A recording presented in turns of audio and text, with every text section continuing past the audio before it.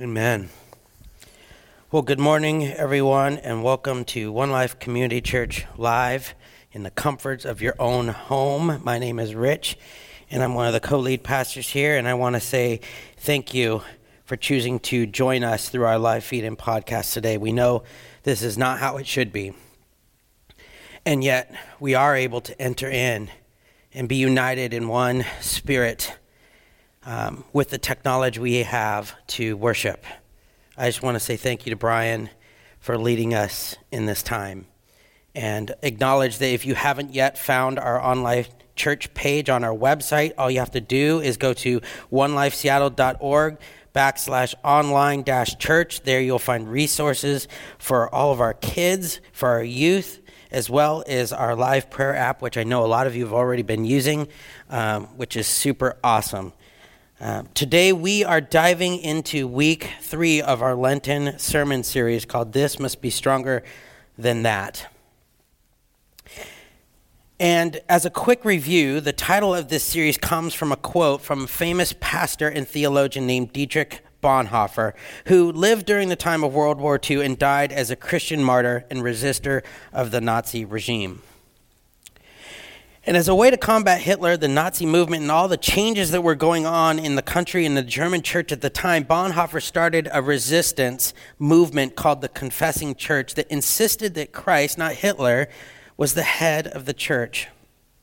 And not surprising, though, the church came under all kinds of pressure from the government and eventually was shut down completely.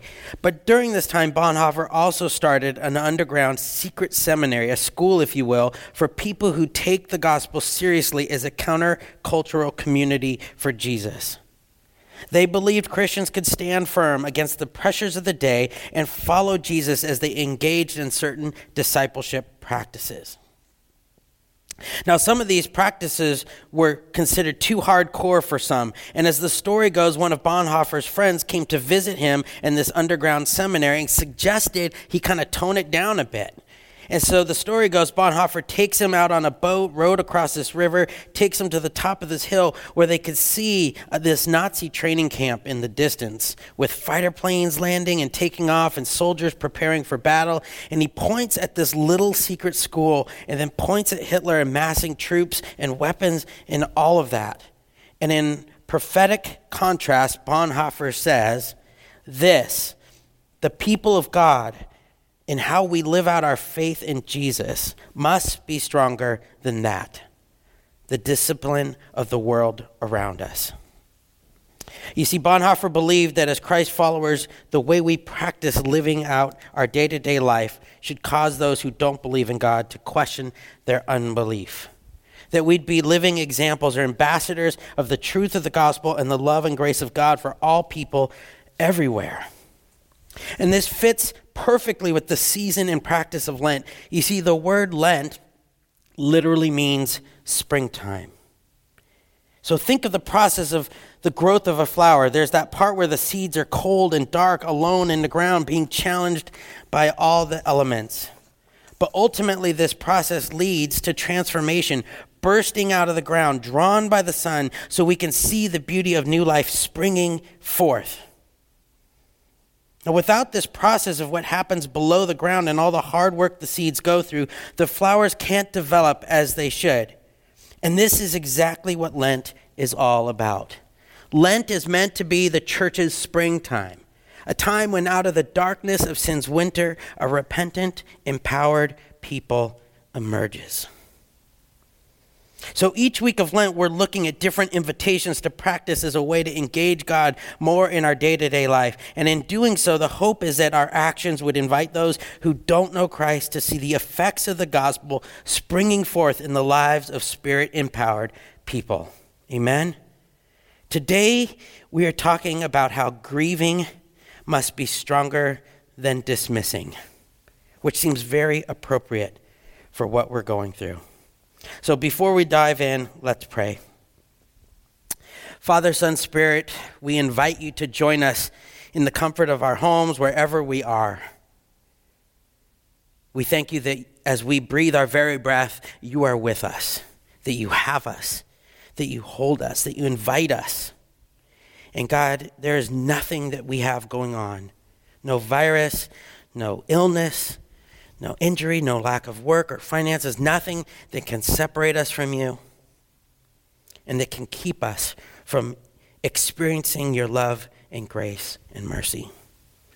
And so today, as we dive in and wrestle with what it means to grieve, we pray that you be with us. We pray this in the name of the Father, the Son, and the Holy Spirit. Amen.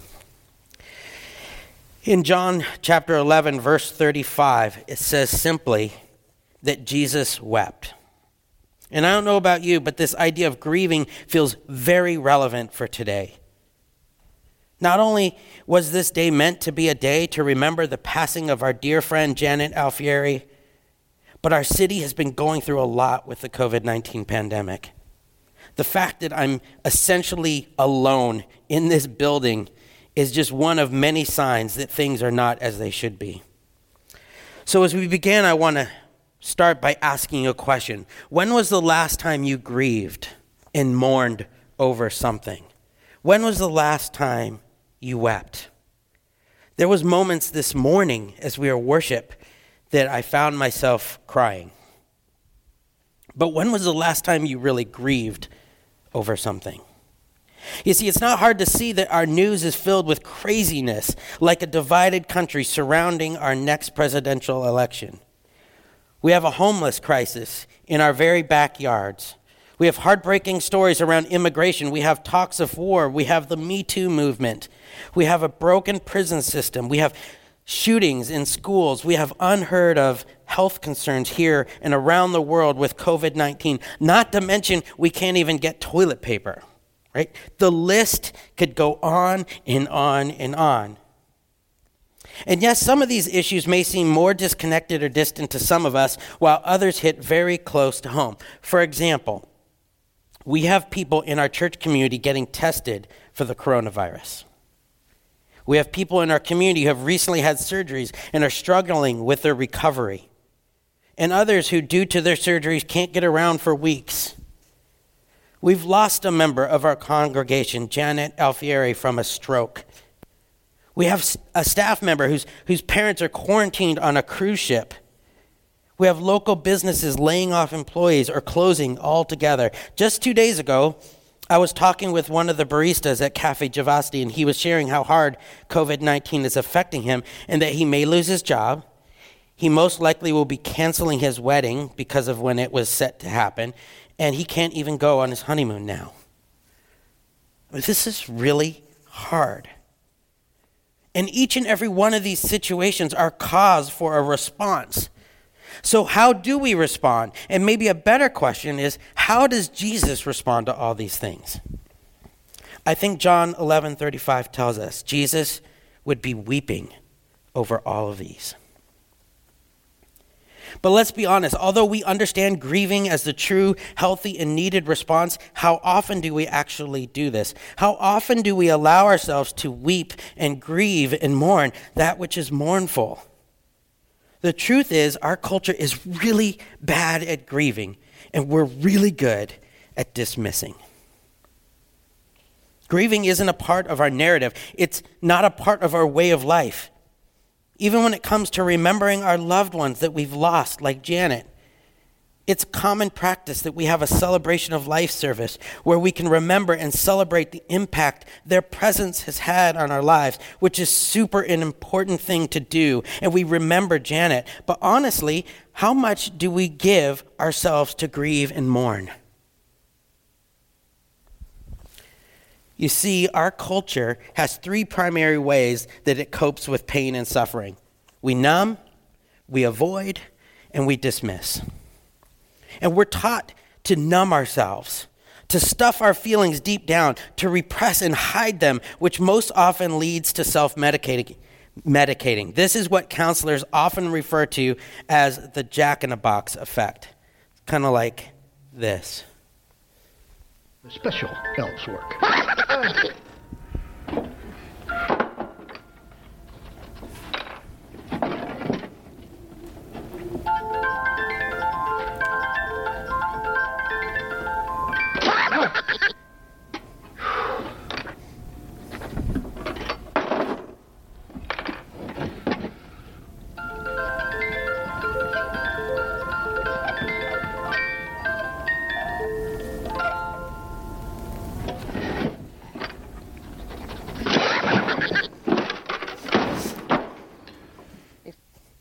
The jack-in-the-box effect is where we push things down. We try to suppress our feelings till stress and anger builds up so much that we erupt like a jack-in-the-box or a volcano of emotions. And what's worse is that often the thing that triggered that explosion wasn't even the situation you were grieving in the first place. This form of coping with our suffering by numbing is not healthy and can lead to psychosis and the fracturing of relationships. We become emotionally unstable, which breaks trust and understanding, and it just never goes well. Numbing leads to all kinds of destructive addictions that try to help us escape from reality. In fact, pastor, therapist, and author Pete Scazzero says this: numbing ourselves and avoiding pain and loss doesn't actually make us happier, healthier people. It actually does the opposite. It makes us depressed, addicted, isolated, and less human. And this leads to avoiding. So what happens is, because we have been working so hard to numb ourselves to our own hurt, we don't know how to deal with it. And so we avoid others who are hurting as well. We don't know how to enter into other people's hurts, and so we get awkward. We don't know what to say. We try to fix things too quickly. We try to avoid any place where we might be expected to show empathy. Sure, we can be present in a memorial service and participate, but how much do we walk with those who have lost loved ones after that?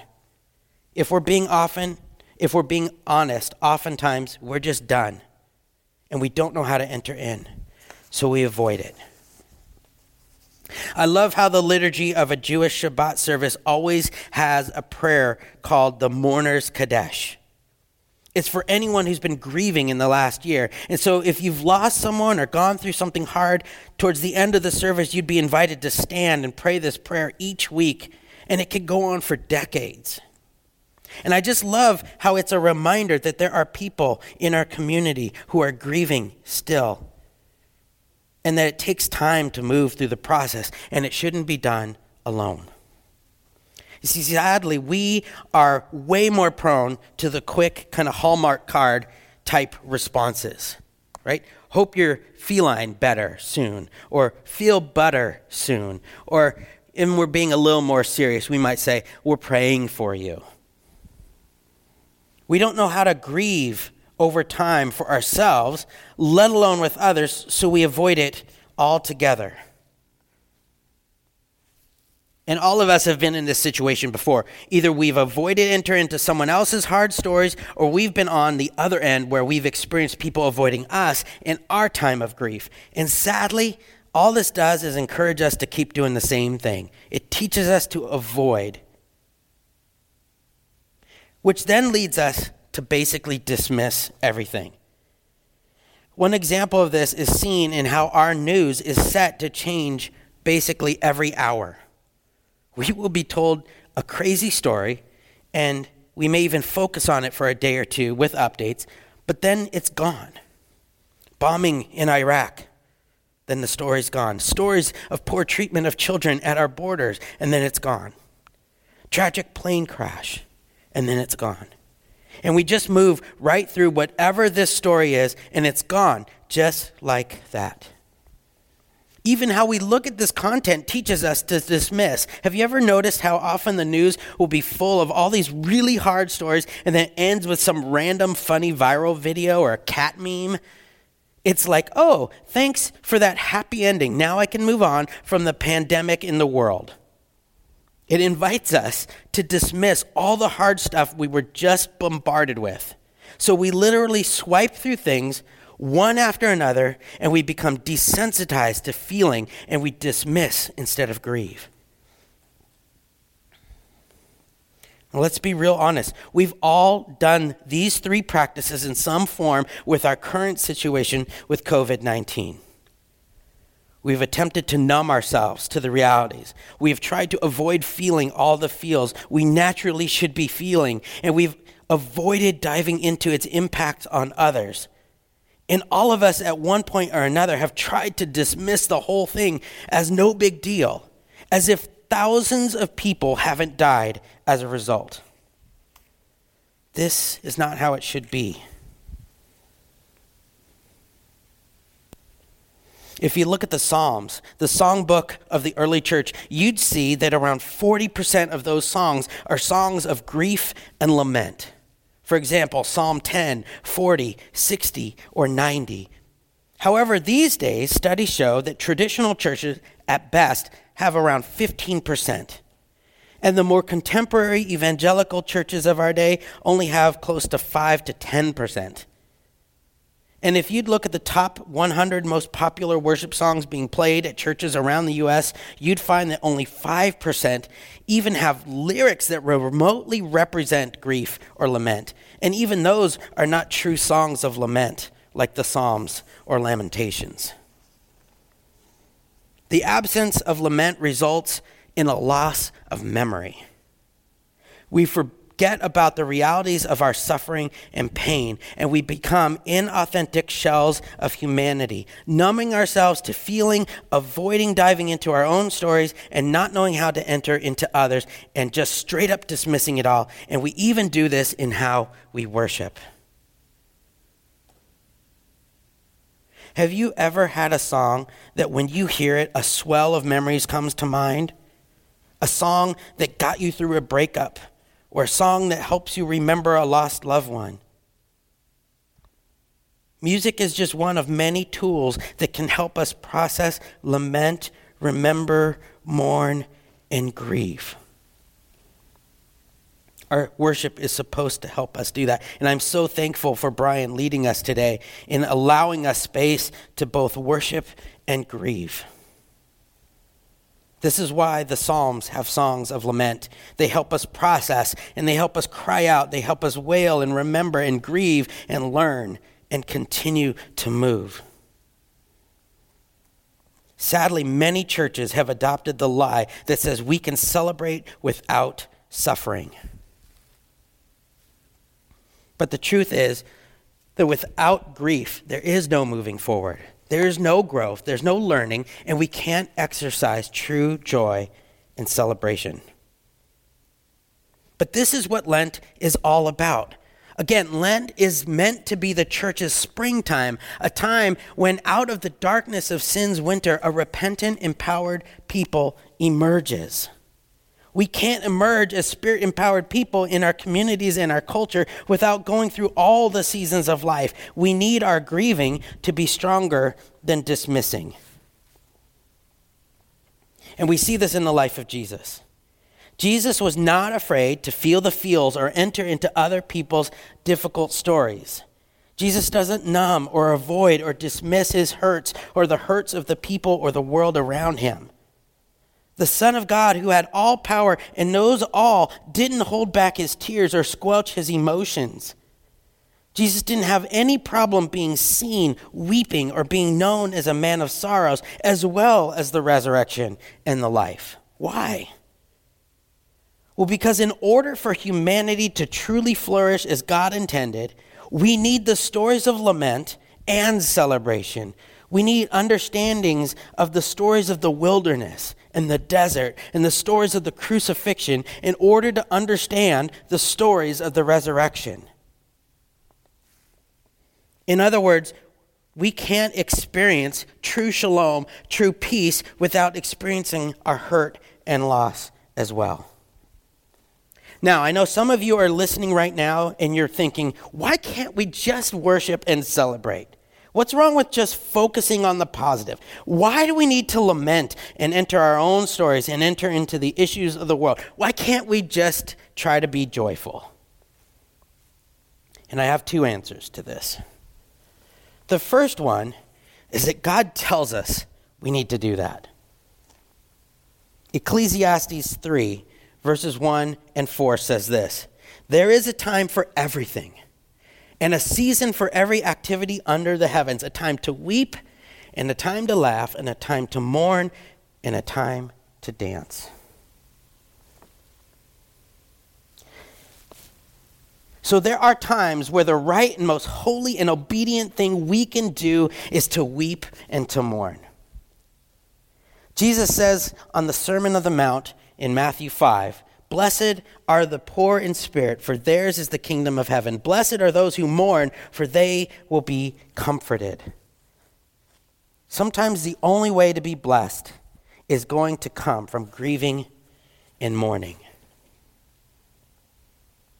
Now, the second reason why we need to grieve and mourn and lament is not just that God's word tells us we need to, but Jesus did this, and Jesus is our example.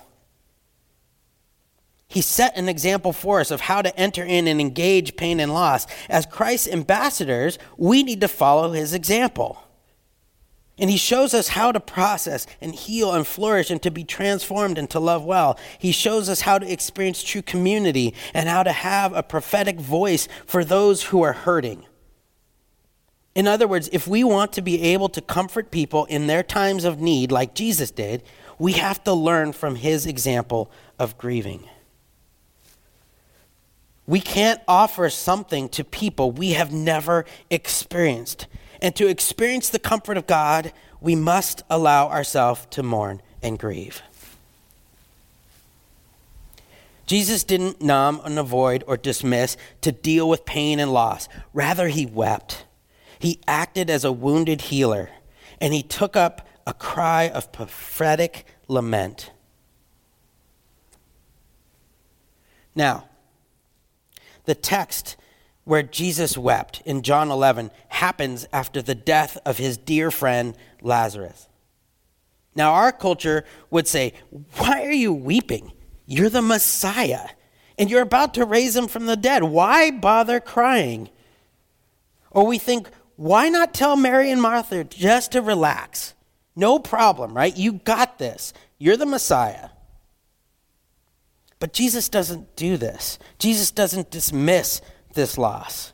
He enters into all the pain and loss he's experiencing. He's deeply saddened by the death of his friend, and he feels all the feels that Mary and Martha are feeling in the loss of their son as well. Later in Luke 7, we see Jesus move to compassion upon seeing a woman weeping over the death of her son, her only son. And Jesus doesn't avoid her, nor does he dismiss her situation, but rather enters in and engages the loss and emotions and shows compassion. Who knows, maybe he sees an image of his own mother in this situation. But again, he doesn't avoid it or say, "Stop it, I'm going to raise him from the dead." No, he enters the pain and loss of this woman with compassion and feels it before he does the healing. We see in Luke 22, 42 through 44, Jesus fully entering into all the pain and suffering of the world as the crucifixion is approaching. He says this, "Father, if you are willing, take this cup from me. Yet not my will, but yours be done." An angel from heaven appeared to him and strengthened him. And being in anguish, he prayed more earnestly, and his sweat was like drops of blood falling to the ground. I mean, talk about feeling the feels. Deep anguish, sweating of blood. He's overwhelmed with what's ahead and is crying out to the Father. But again, he knows the resurrection is coming. Yet he doesn't numb himself. He doesn't avoid. He doesn't dismiss the pain and suffering that is very, very present with him. Rather, he enters it fully and grieves. This means not only is Jesus an example of how to enter hard times, but it means Jesus is not indifferent to our struggles. He's experienced great pain, loss, death, and suffering far more than we can ever imagine. And because he has entered these situations, allowing himself to feel all the feels, it makes it so he can enter into others' story as well. This is our example. The more we are able to engage, experience, grieve, and weep over the difficult parts of our story, not only will we be more like Jesus, not only will we experience a blessing, but we will then be better at joining others like Jesus did in their pain. And this is an important time where we need to be able to do this for one another. Carl Jung, a psychotherapist who founded analytical psychology, basically coined the idea of a wounded healer. And many have echoed this idea ever since. Basically, the idea is that you can only go so far with those who are hurting as you have gone with yourself. In other words, if you don't deal with your own stuff, you can't really help others deal with theirs. Theologian Henry Nouwen picked up on this and applied it to the ministry of Jesus, which I think is super accurate. Jesus is the ultimate wounded healer. Isaiah 53 says this: "He was despised," describing Jesus, "and rejected by mankind, a man of suffering and familiar with pain. Like one from whom people hide their faces, he was despised, and he held him in low esteem. Surely he took up our pain and bore our suffering, yet we considered him punished by God, stricken by him and afflicted. But he was pierced for our transgressions. He was crushed for our iniquities. The punishment that brought us peace was on him, and by his wounds we are healed." We see this in Jesus' life. As a child, he was a refugee fleeing from those who wanted to kill him. He was an immigrant in a foreign country. Sometime between the age of 13 and 30, Jesus' dad dies. Joseph passes away before Jesus reached adulthood. Jesus had friends who betrayed him. At one point in his life, Jesus was homeless. Jesus was hated. He experienced loneliness. He was part of a persecuted minority within a large empire that hated his people group. He suffered under military rule, was thrown into prison. He was stripped and beaten by a mob of people and died the most horrendous death on the cross. What this all means is that anything you're feeling wounded and hurt by, Jesus can identify with it. Any hurts, loss, pain, depression, loneliness, you name it, Jesus not only identifies with it, he went through it. He mourned, he wept, he engaged, he processed, and got through it all. This is why he can lead us through our hard stories as well. He can comfort us and counsel us and join us. Folks, this is what Jesus does and what he invites us to live out as well. And it works like this. When we enter the hardships of life, when we process and experience all the feels, we eventually get through it. We see God's faithful presence through it all. And it's in this that we are then able to enter other situations with hope in the midst. You have experienced not only feeling the hurts, but you have experiencing getting through them with Jesus. And this allows us to help have a prophetic voice to our culture in the midst of hard times. But if all we do is numb and avoid and dismiss, not only do we never experience all that we should, but we never get through it either. So no wonder why we'd hide from doing this with others. This is why the church has almost no voice of influence in our culture. And it's why grieving must be stronger than dismissing. Last week, Ben had been recently gone through knee surgery, and so I had the privilege of teaching our youth, and we talked about faith, what it is, how to describe it to others, and we spent time being honest, sharing where we are with regards to our faith in Jesus. It was awesome. Some of the students were super honest about where they were. But the unified response was that everyone had a desire to grow in their faith, which I assume is the case for all of you as well. Otherwise, you'd not be listening to this right now. But here's the thing. One of the best ways for us to grow in our faith is by allowing ourselves to process our grief with Jesus.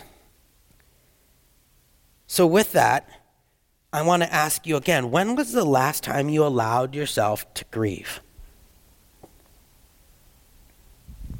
Now, as we got to close this out soon, I do have some action points that I want us to get to with regards to thinking about this practice. These are ways that we can start thinking about how to engage this idea of weeping or mourning or grieving more than we do dismissing. And the first thing is the most important. We need to start by inviting the Holy Spirit to search our hearts and to reveal any areas in our life that we've been numb to, that we've avoided or dismissed, that we need to, proceed processing. And when we do that, we need to take time to pray and we need to take time to listen. That's the first thing. The second thing we need to do is allow ourselves then to grieve and mourn and weep, because it's the only way to experience true comfort in Christ. And so if you're feeling hurt, sad, despair, confusion, loneliness, fear, a lack of hope, grief, as we should at this time, you should be telling yourself that you are free to enter into it like Jesus did. Give yourself grace, not to numb yourself, to avoid or dismiss it, but to enter into it. I love how 1 Corinthians chapter 1 says it. It says this: grace and peace to you from God our Father and the Lord Jesus Christ. I always thank my God for you because of his grace given you in Christ Jesus. For in him you have been enriched in every way with all kinds of speech and with all knowledge. God thus confirming our testimony about Christ among you. Therefore, you do not lack any spiritual gift as you eagerly wait our Lord Jesus Christ to be revealed. I'm just going to tell you right now, that is not the scripture I'm supposed to be reading. I have no idea why that's in here. So I'm going to read it to you from my notes. It says this: Praise be to the God and Father of our Lord Jesus Christ, the Father of compassion and the God of all comfort, who comforts us in all our troubles, so that we can comfort those in any trouble with the comfort we ourselves received from God. Verse 5, for just as we share abundantly in the sufferings of Christ, so also our comfort abounds through Christ. If we are distressed, it is for your comfort and salvation. If we are comforted, it is for your comfort, which produces in you patient endurance of the same sufferings we suffer. Verse 7, and our hope for you is firm, because we know that just as you share in our sufferings, so also you share in our comfort. Amen. So all we do is numb, avoid, and dismiss our troubles and hurts. We're never going to experience true comfort, which also means that we won't have comfort to offer to others. Number 3. Even if you're not feeling hurts and pains and any of those things at the moment, that's awesome. I still want to challenge you to make space to lament. Now, I'm not saying you should just turn into Debbie Downer with every single conversation, but I want to encourage you that when you pray, when you journal, and when you make space to be quiet before God, that you make space to lament the ways the world is not as it should be. Don't allow yourself to be numb to the world, to avoid or dismiss what's happening around you, even if it's not directly happening to you. I'd even go as far as to say that sometimes lament is one of the most courageous things we can do on behalf of God, for the world, and our community, because it sets an example for others to engage with God, acknowledging that things aren't as they should be, but that we can trust the faithful, present God for comfort in the midst. And we need that now more than ever. Number 4, we need to find others who can walk with us in this process. This makes sense. Don't do this alone. Find someone who can join you in weeping and grieving. It could be someone in your core group, someone within the church, a counselor, a spiritual director, a family member, or friend. We just launched something called Neighborhood Care Groups. This would be a great group to share that with. Even if you can't be in physical contact with people, you can share what's going on, and people can support you and walk with you and pray with you. But in short, do not do this alone.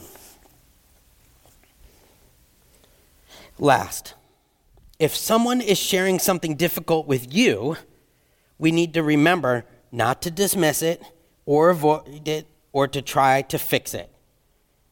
Instead, you need to sit with them, listen deeply, and empathize with them. Try not to blame or accuse. Just be present with them and pray with and for them, and remind them that the Holy Spirit is present with them. Now again, this doesn't just happen. This is a practice we need to be engaging with.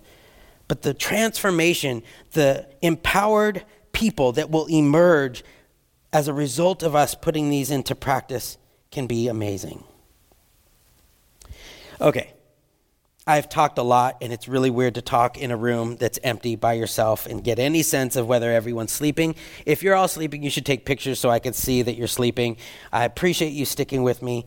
There's so much more I could say, but I want to close with the hope that you hear an invitation. Much like Bonhoeffer looking over the hills before this kind of craziness of the world going around, and he's pointing, I hope you hear an invitation from God offering you something different from the world. An invitation to make grieving stronger than dismissing.